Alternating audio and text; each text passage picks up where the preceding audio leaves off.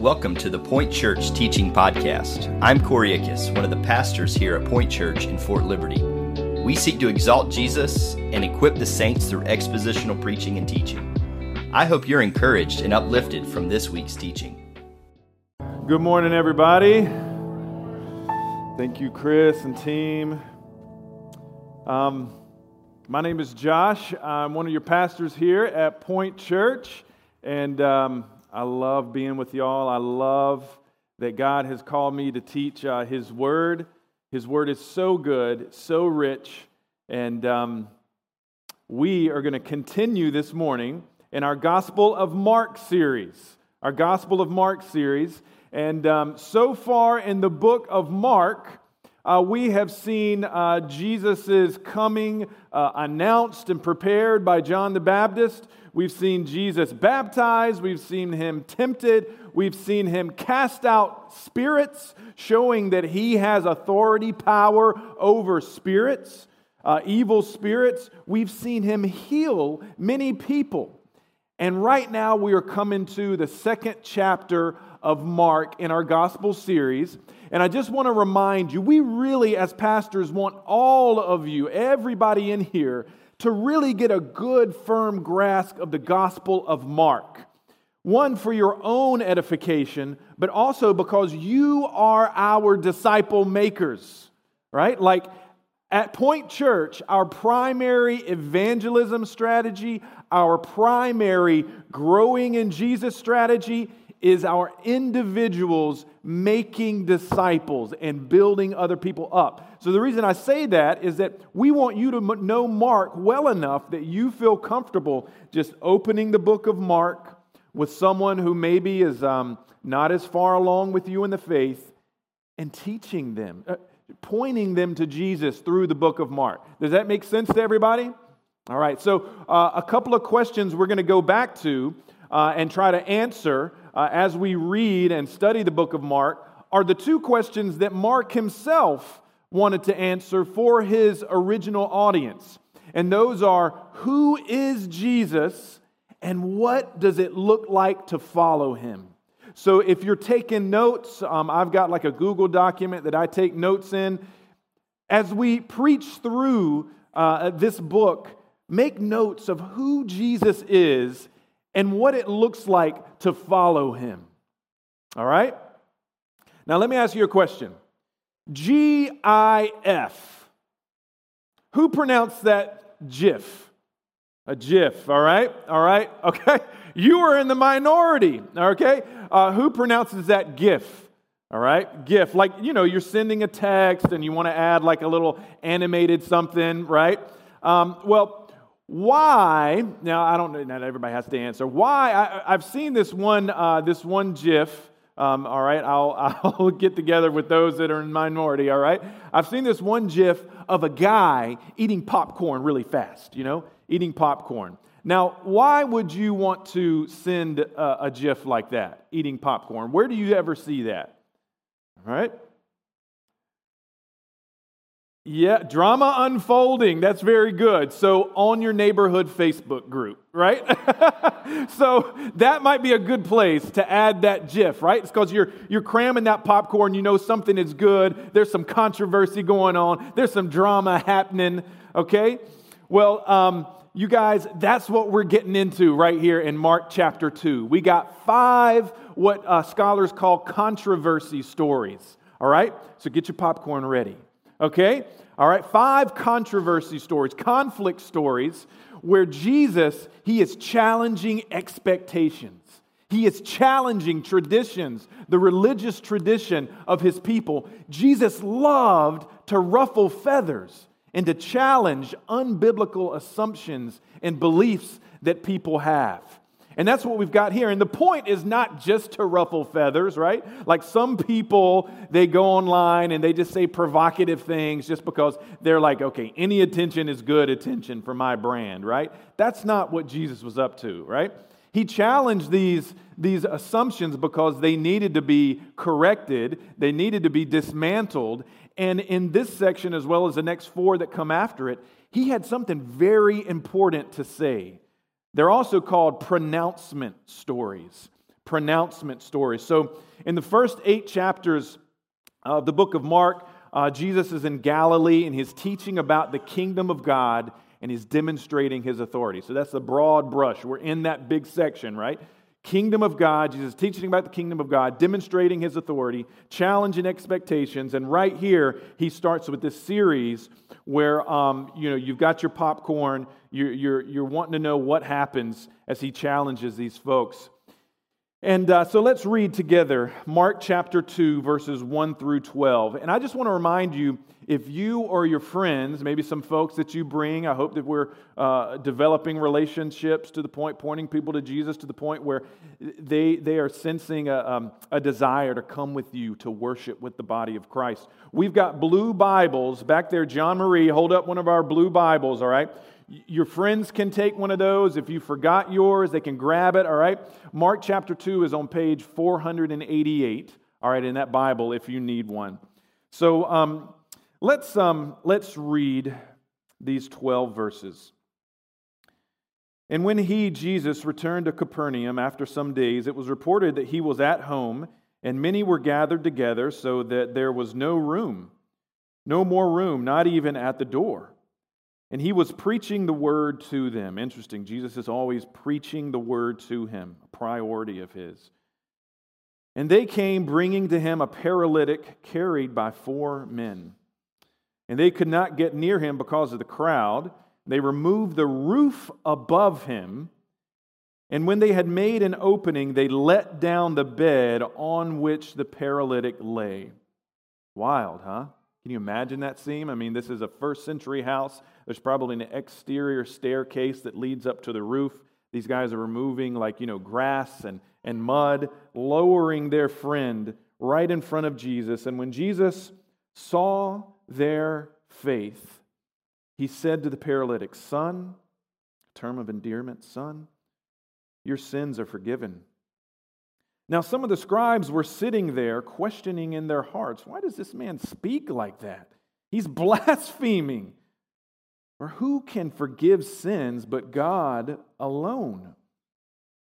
And immediately Jesus, perceiving in his spirit that they thus questioned within themselves, said to them, "Why do you question these things in your hearts? Which is easier to say? Which is easier, to say to the paralytic, 'Your sins are forgiven,' or to say, 'Rise, take up your bed and walk'? Which is it? But that you may know that the Son of Man has authority on earth to forgive sins," he said to the paralytic, "I say to you, rise, pick up your bed, and go home." And he rose and immediately picked up his bed and went out before them all, so that they were all amazed and glorified God, saying, "We never saw anything like this." This is our Jesus. This is the one that we sing to. And the big idea today is that only Jesus has authority over sin, and only Jesus is worthy of your deepest love and daily obedience. Only Jesus has authority over sin and is worthy of your deepest love and daily obedience. Now, why is this important to us? A lot of us are very familiar with the why here, right? Like, why do we need forgiveness of sin? Why do we need to read this scripture? Well, obviously, forgiveness is our greatest need, right? That's one of the reasons why he surprised this paralytic man and didn't say, maybe like what he was expecting, "Rise and walk," but he said, "Son, your sins are forgiven." It's because our greatest need is forgiveness of sin.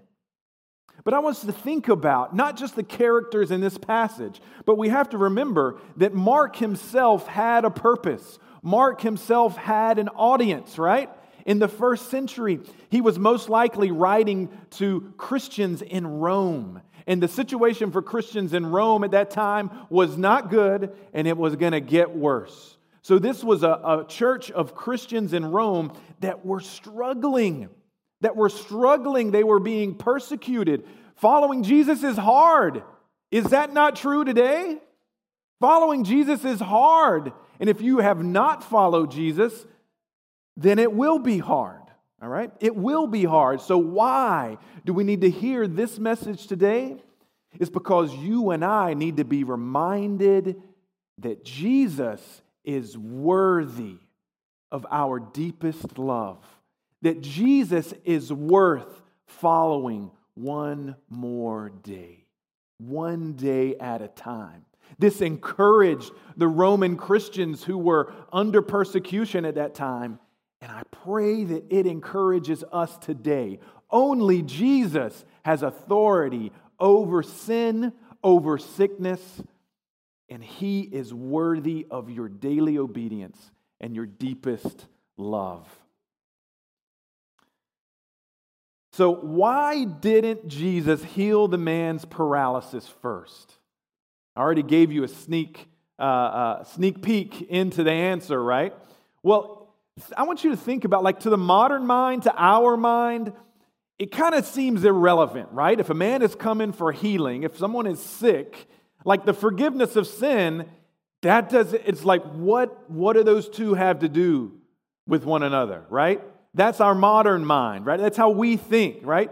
But think about the original audience, not just the audience of the Gospel of Mark, but the people that were there, the crowds, just in front of the door and filling the room, and the four that had let their friend down. First century minds, to first century people, especially the Jews and those attendants in this time, there would have been a very close connection between physical sickness and the forgiveness of sin, like spiritual sickness.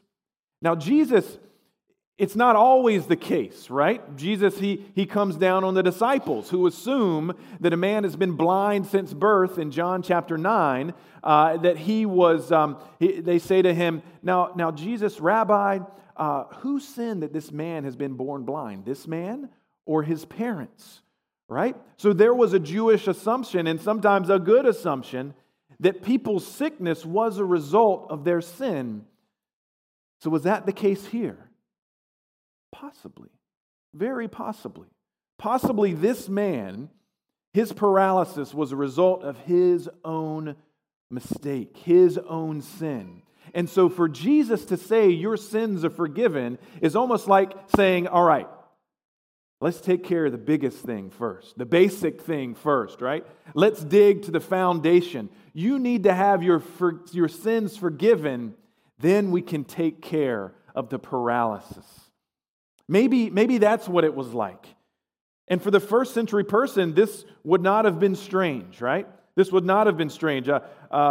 King David, Chris read from David's psalm earlier, but there's another psalm in Psalm 41 that associates sickness and sin. As for me, David said, O Lord, be gracious to me.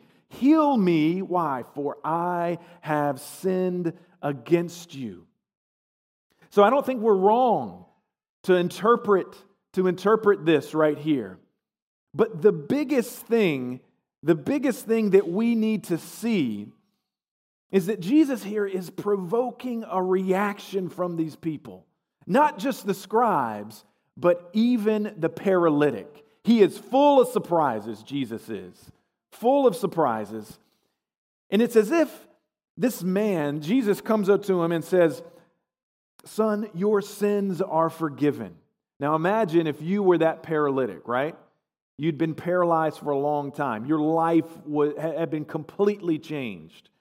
You know, maybe you hadn't been paralyzed all your life, and you remember when you were able to get around by yourself. Maybe you're just humiliated by the fact that you can't even get to Jesus, but you've got to have your friends lower you through the roof. You are completely helpless. And the paralytic, on hearing that his sins have been forgiven, says, That's nice, Jesus. That's great. But do you see these legs? Like, do you see him on this mat laying down, right? Like, I've got a more urgent need, Jesus. And Jesus says, no, you don't. No, you don't. You need to have your sin forgiven. I can heal your body and it'll last for a lifetime. But if I heal your soul and give you friendship with God, that will begin now and never end. Brothers and sisters, forgiveness of sin is your greatest need. Forgiveness of sin is my greatest need. Let's think about why, right? Why? Let's go back to the Garden of Eden, Adam and Eve, Genesis 3. All of their needs are provided for, right? What is their relationship with God like? In Genesis 3:18, after they've sinned, God comes walking through the garden in the cool of the evening, and they're not around. They're hiding, right? This is supposed to draw a contrast for us in our mind, like what should usually be happening? Well, Adam and Eve, they're walking with God Almighty in the garden. That's what it's supposed to be like.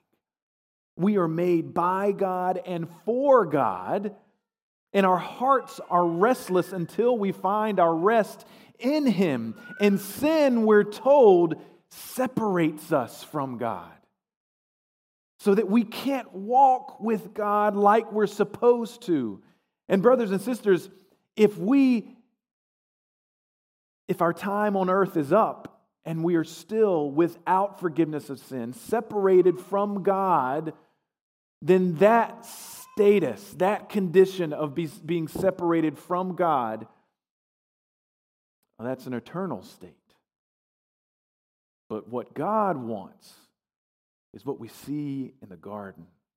Adam and Eve walking with God in the cool of the night. We need this forgiveness because without it, we're separated from God. We're apart from our purpose of our life, which is to be with God so that He can then send us out on mission. This is the reason we are here, to have a relationship with God, to be on mission with Him while we are on earth. But also, it's dangerous. If we remain in that state, it's an eternal state. Not to mention, if we do not have forgiveness of sin, we'll miss out on a deeply satisfying and powerful life. Jesus says that He came to give us life, abundant life. In Psalm 16, verse 11, we read, "You make known, God, you make known to me the path of life." You make known to me the path of life. Do you need to know what path your life should take? It comes by uniting with God. You make known to me the path of life. In your presence there is fullness of joy. At your right hand are pleasures forevermore. Just another benefit of having your sins forgiven and being united with God by grace through faith alone. Why is forgiveness of sin your greatest need? For all of these reasons, folks. We were meant to have a relationship with God, to walk with God. Now, forgiveness of sin may not be our most evident need. It may not be our only need or the need that we feel is greatest. But if you are to believe, if I am to believe Jesus and His Word, then forgiveness of sin is our greatest need. Does that make sense to everybody? What does that mean for the people that you work with? Let's take it to the workplace. Now, some of you have colleagues, co-workers you work with. Some of you teach. You're teaching other people's children, you're teaching your children. There are people under your command, and they have all kinds of needs. Always they have needs, right? Are we supposed to help them be successful? Absolutely. Absolutely. Giving them direction, giving them purpose, giving them motivation, helping them with their immediate needs. But brothers and sisters, their greatest need is forgiveness of sin. And so that's why it's so significant that at the end of our services, we pray that we will all be sent out in power, in the power of Jesus Christ, because we are missionaries, folks. We are missionaries, and we've got to see the people that are around us, in our homes, in our neighborhoods, in our workplaces, through the eyes of Mark chapter 2. Their greatest need is forgiveness of sin.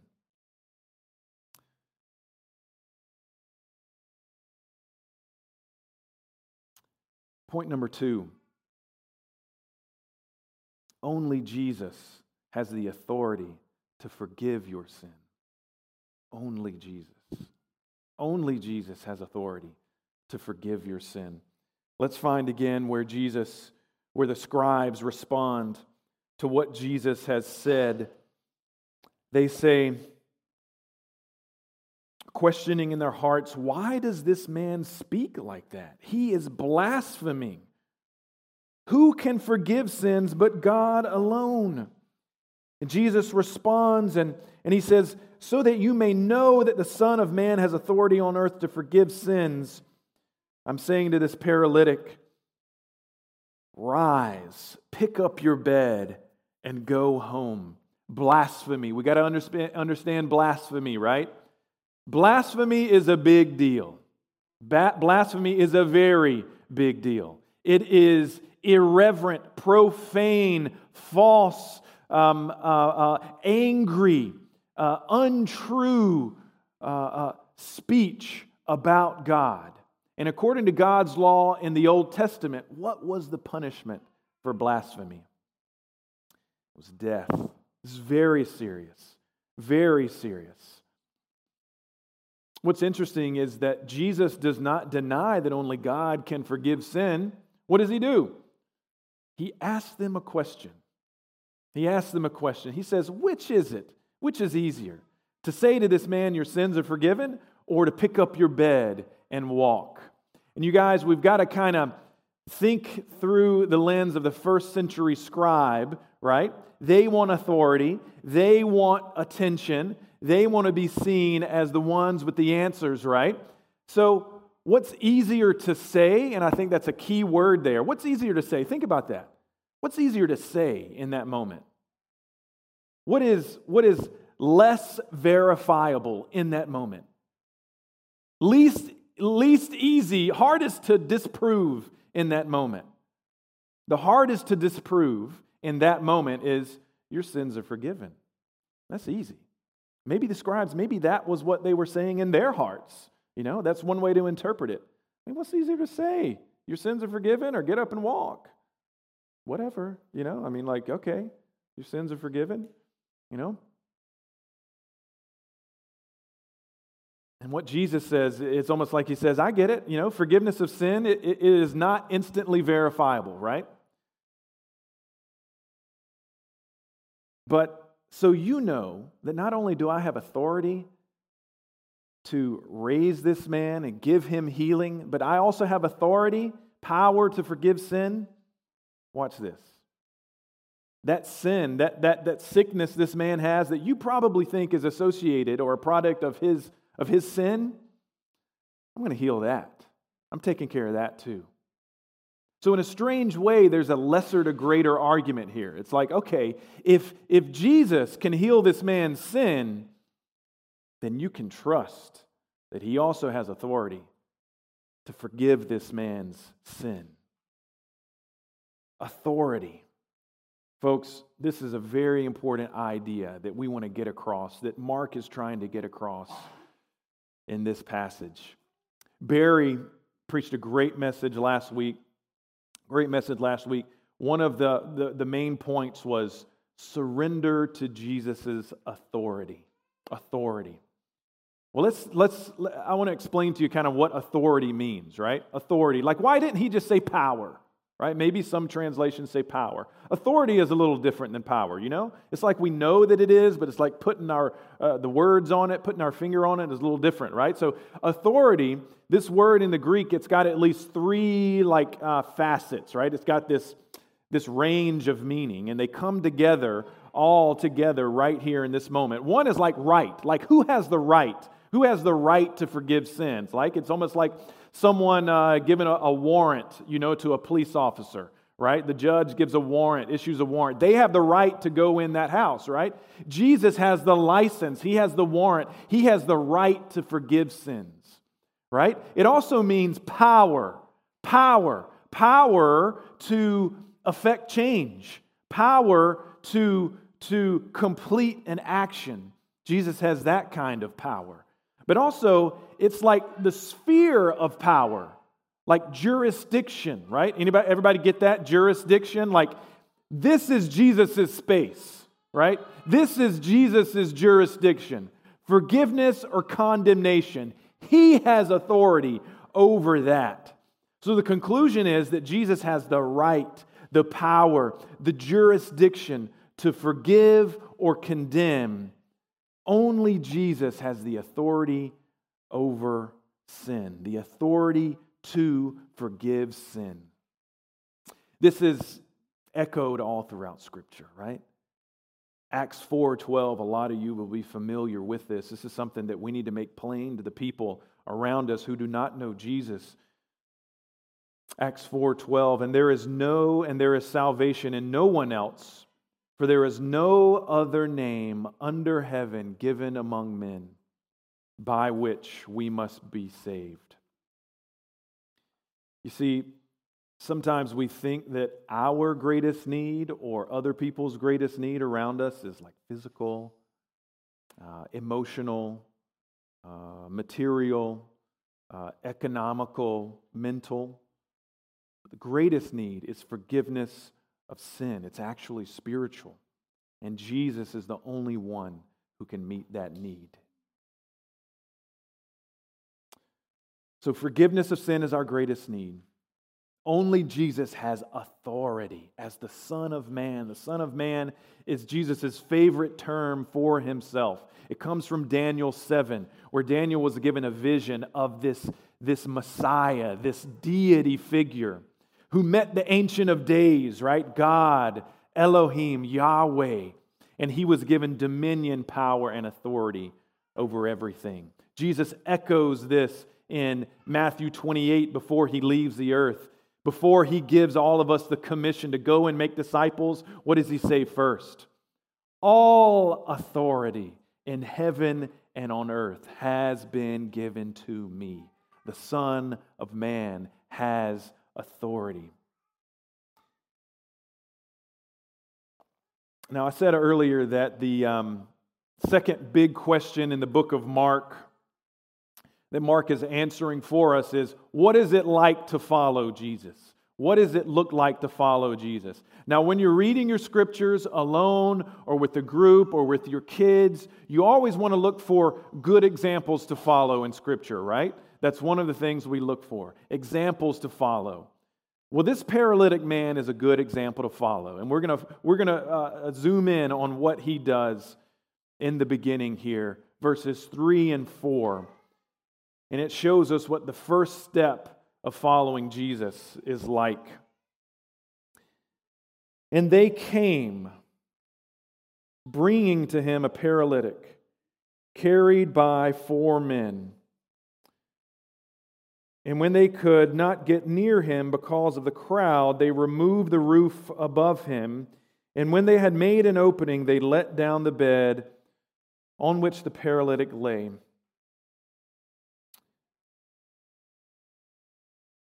The first step is simply coming to Jesus.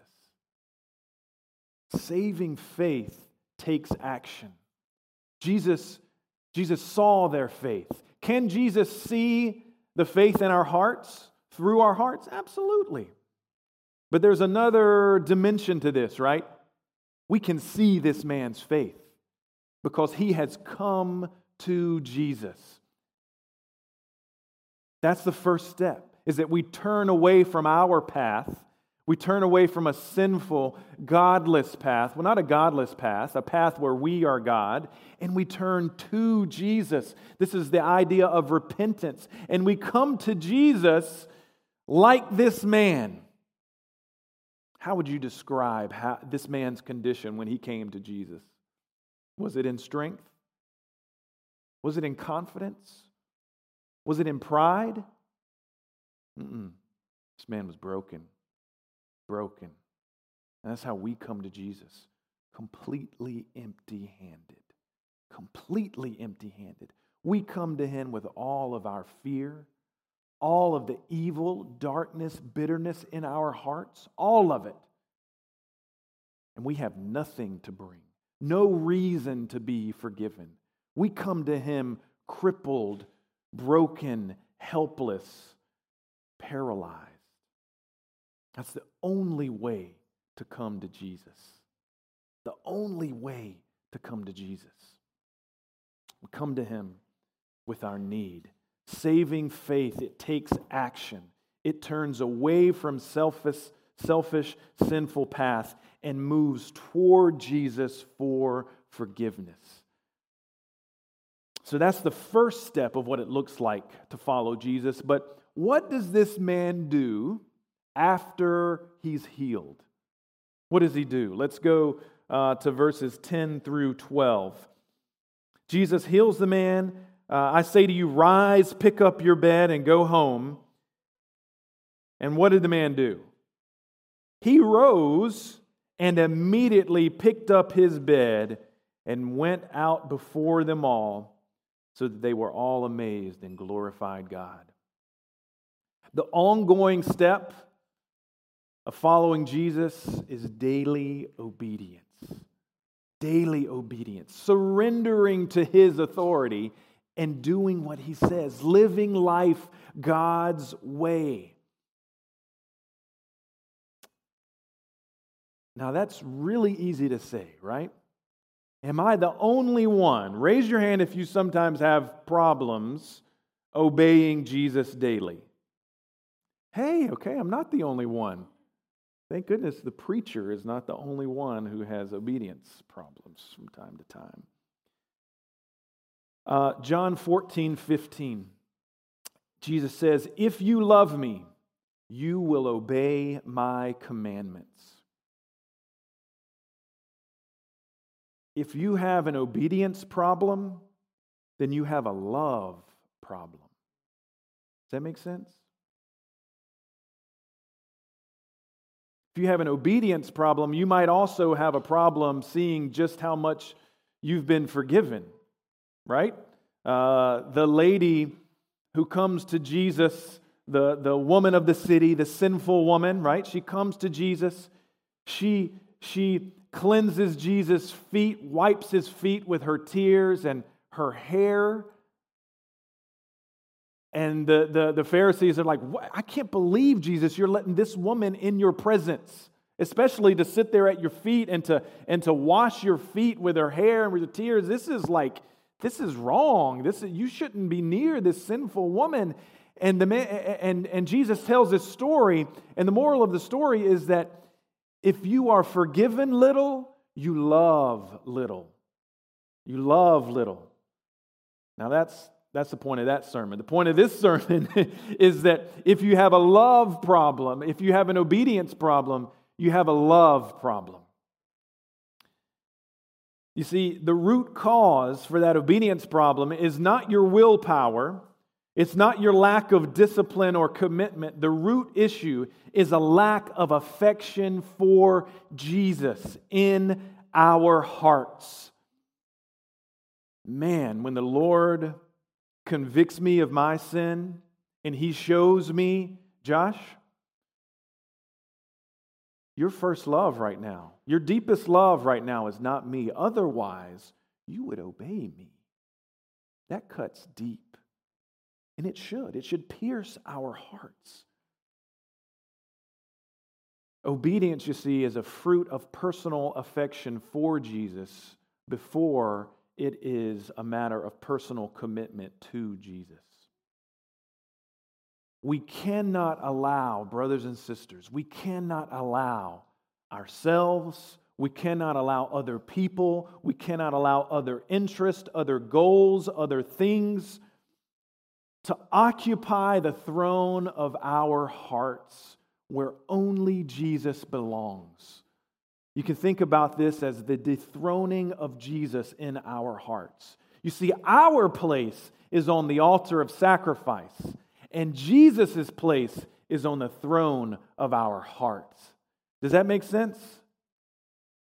But so often we want to climb up from the altar onto the throne. And we let the allure, the attraction, the appeal of something else or someone else steal the throne from Jesus. You call this dethroning of Jesus in our hearts. The Bible term is idolatry.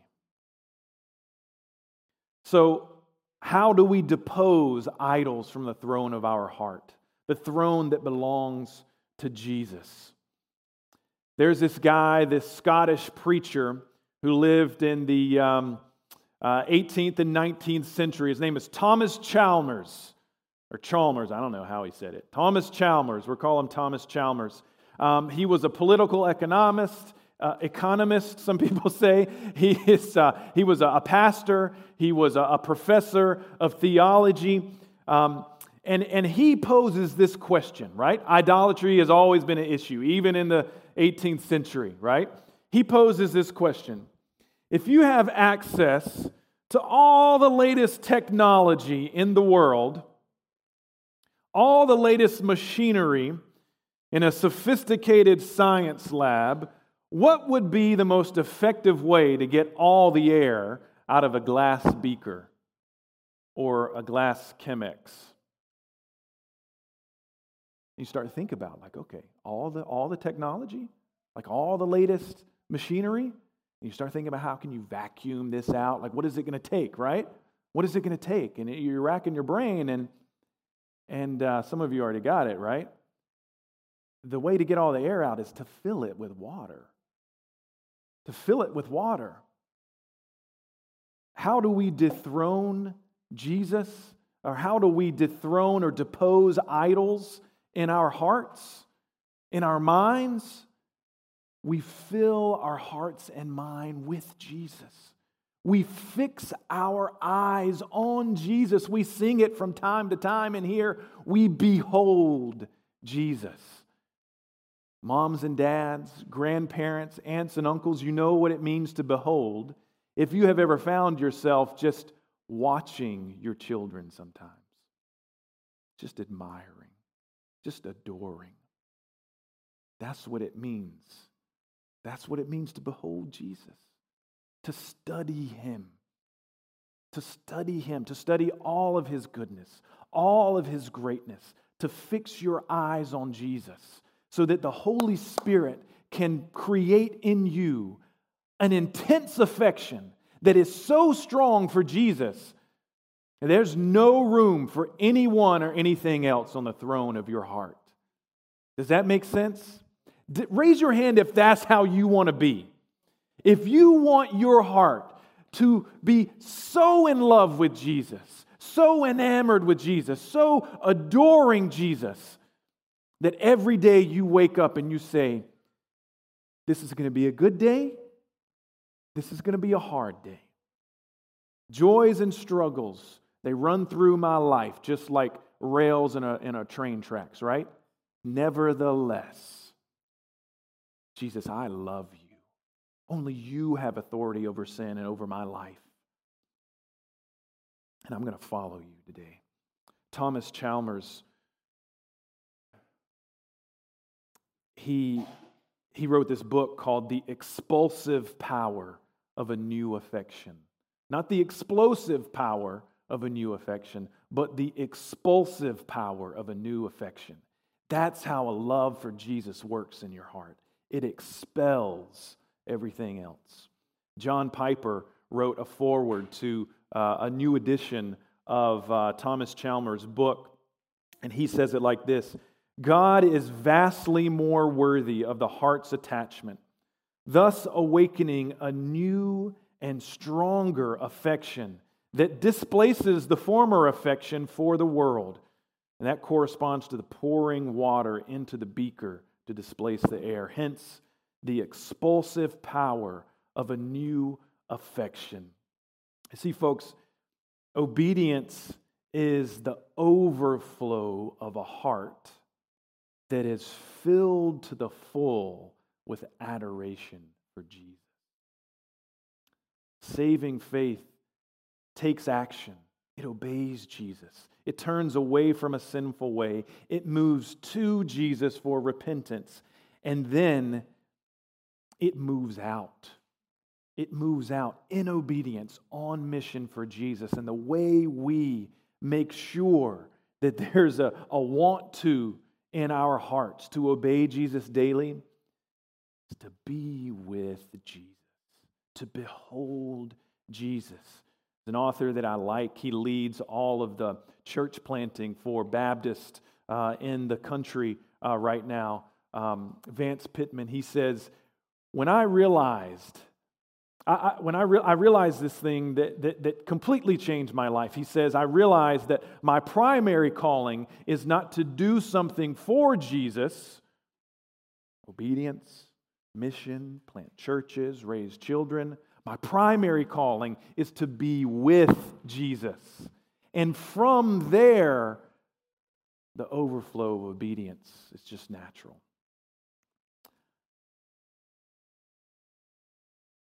Well, I'm going to land the plane. Just a second. We're going to sing a song, Revelation song. The words go like this: filled with wonder, awestruck wonder at the mention of your name.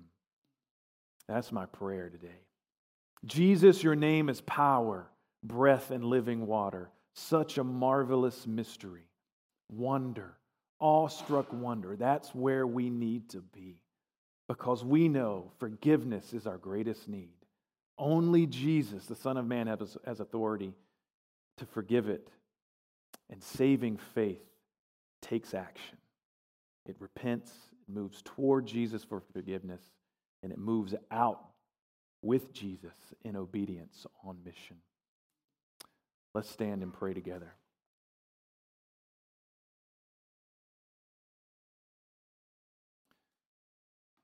Let's bow our heads. I want you to take a second just to think about where you are. Where do you find yourself in this story, in this sermon? Are you being challenged like I was challenged preparing for this sermon, like the scribes were challenged? Are you surprised like the scribes, like the paralytic man, like the crowds who walked away marveling? I've never seen anything like this.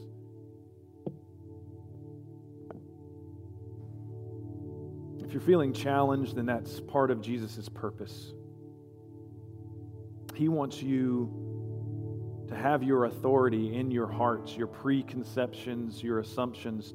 He wants them to be challenged, to be dismantled. And He wants you to see that you can trust Him. You can trust His authority. You may have been burnt before by authority. You may have been let down before by authority. Jesus is not that kind of authority. Jesus is not that kind of Lord or commander. He will not disappoint.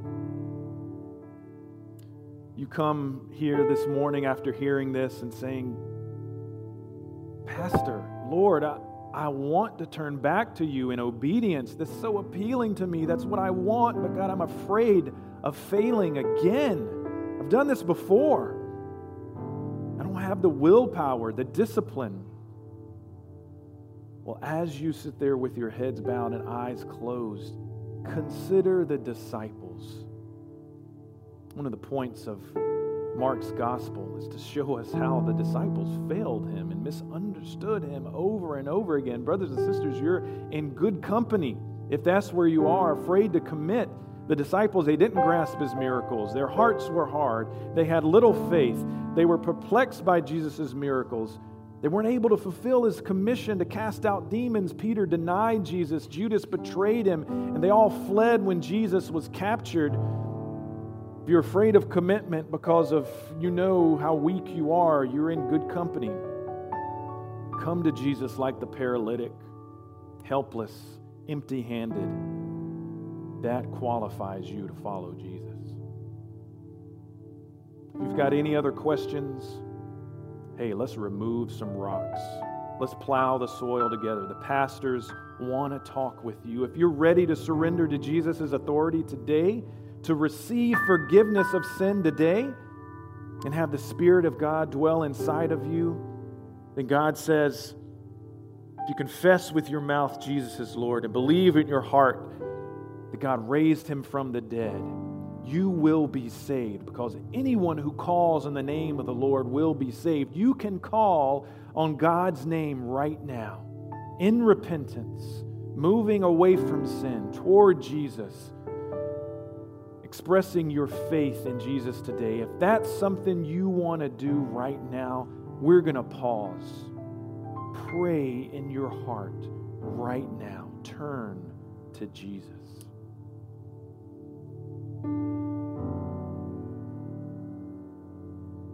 Jesus, forgive me. You alone have authority to forgive sin. I believe that. I believe you are God. And I give you authority of my life, of my soul. I receive your forgiveness in your Holy Spirit.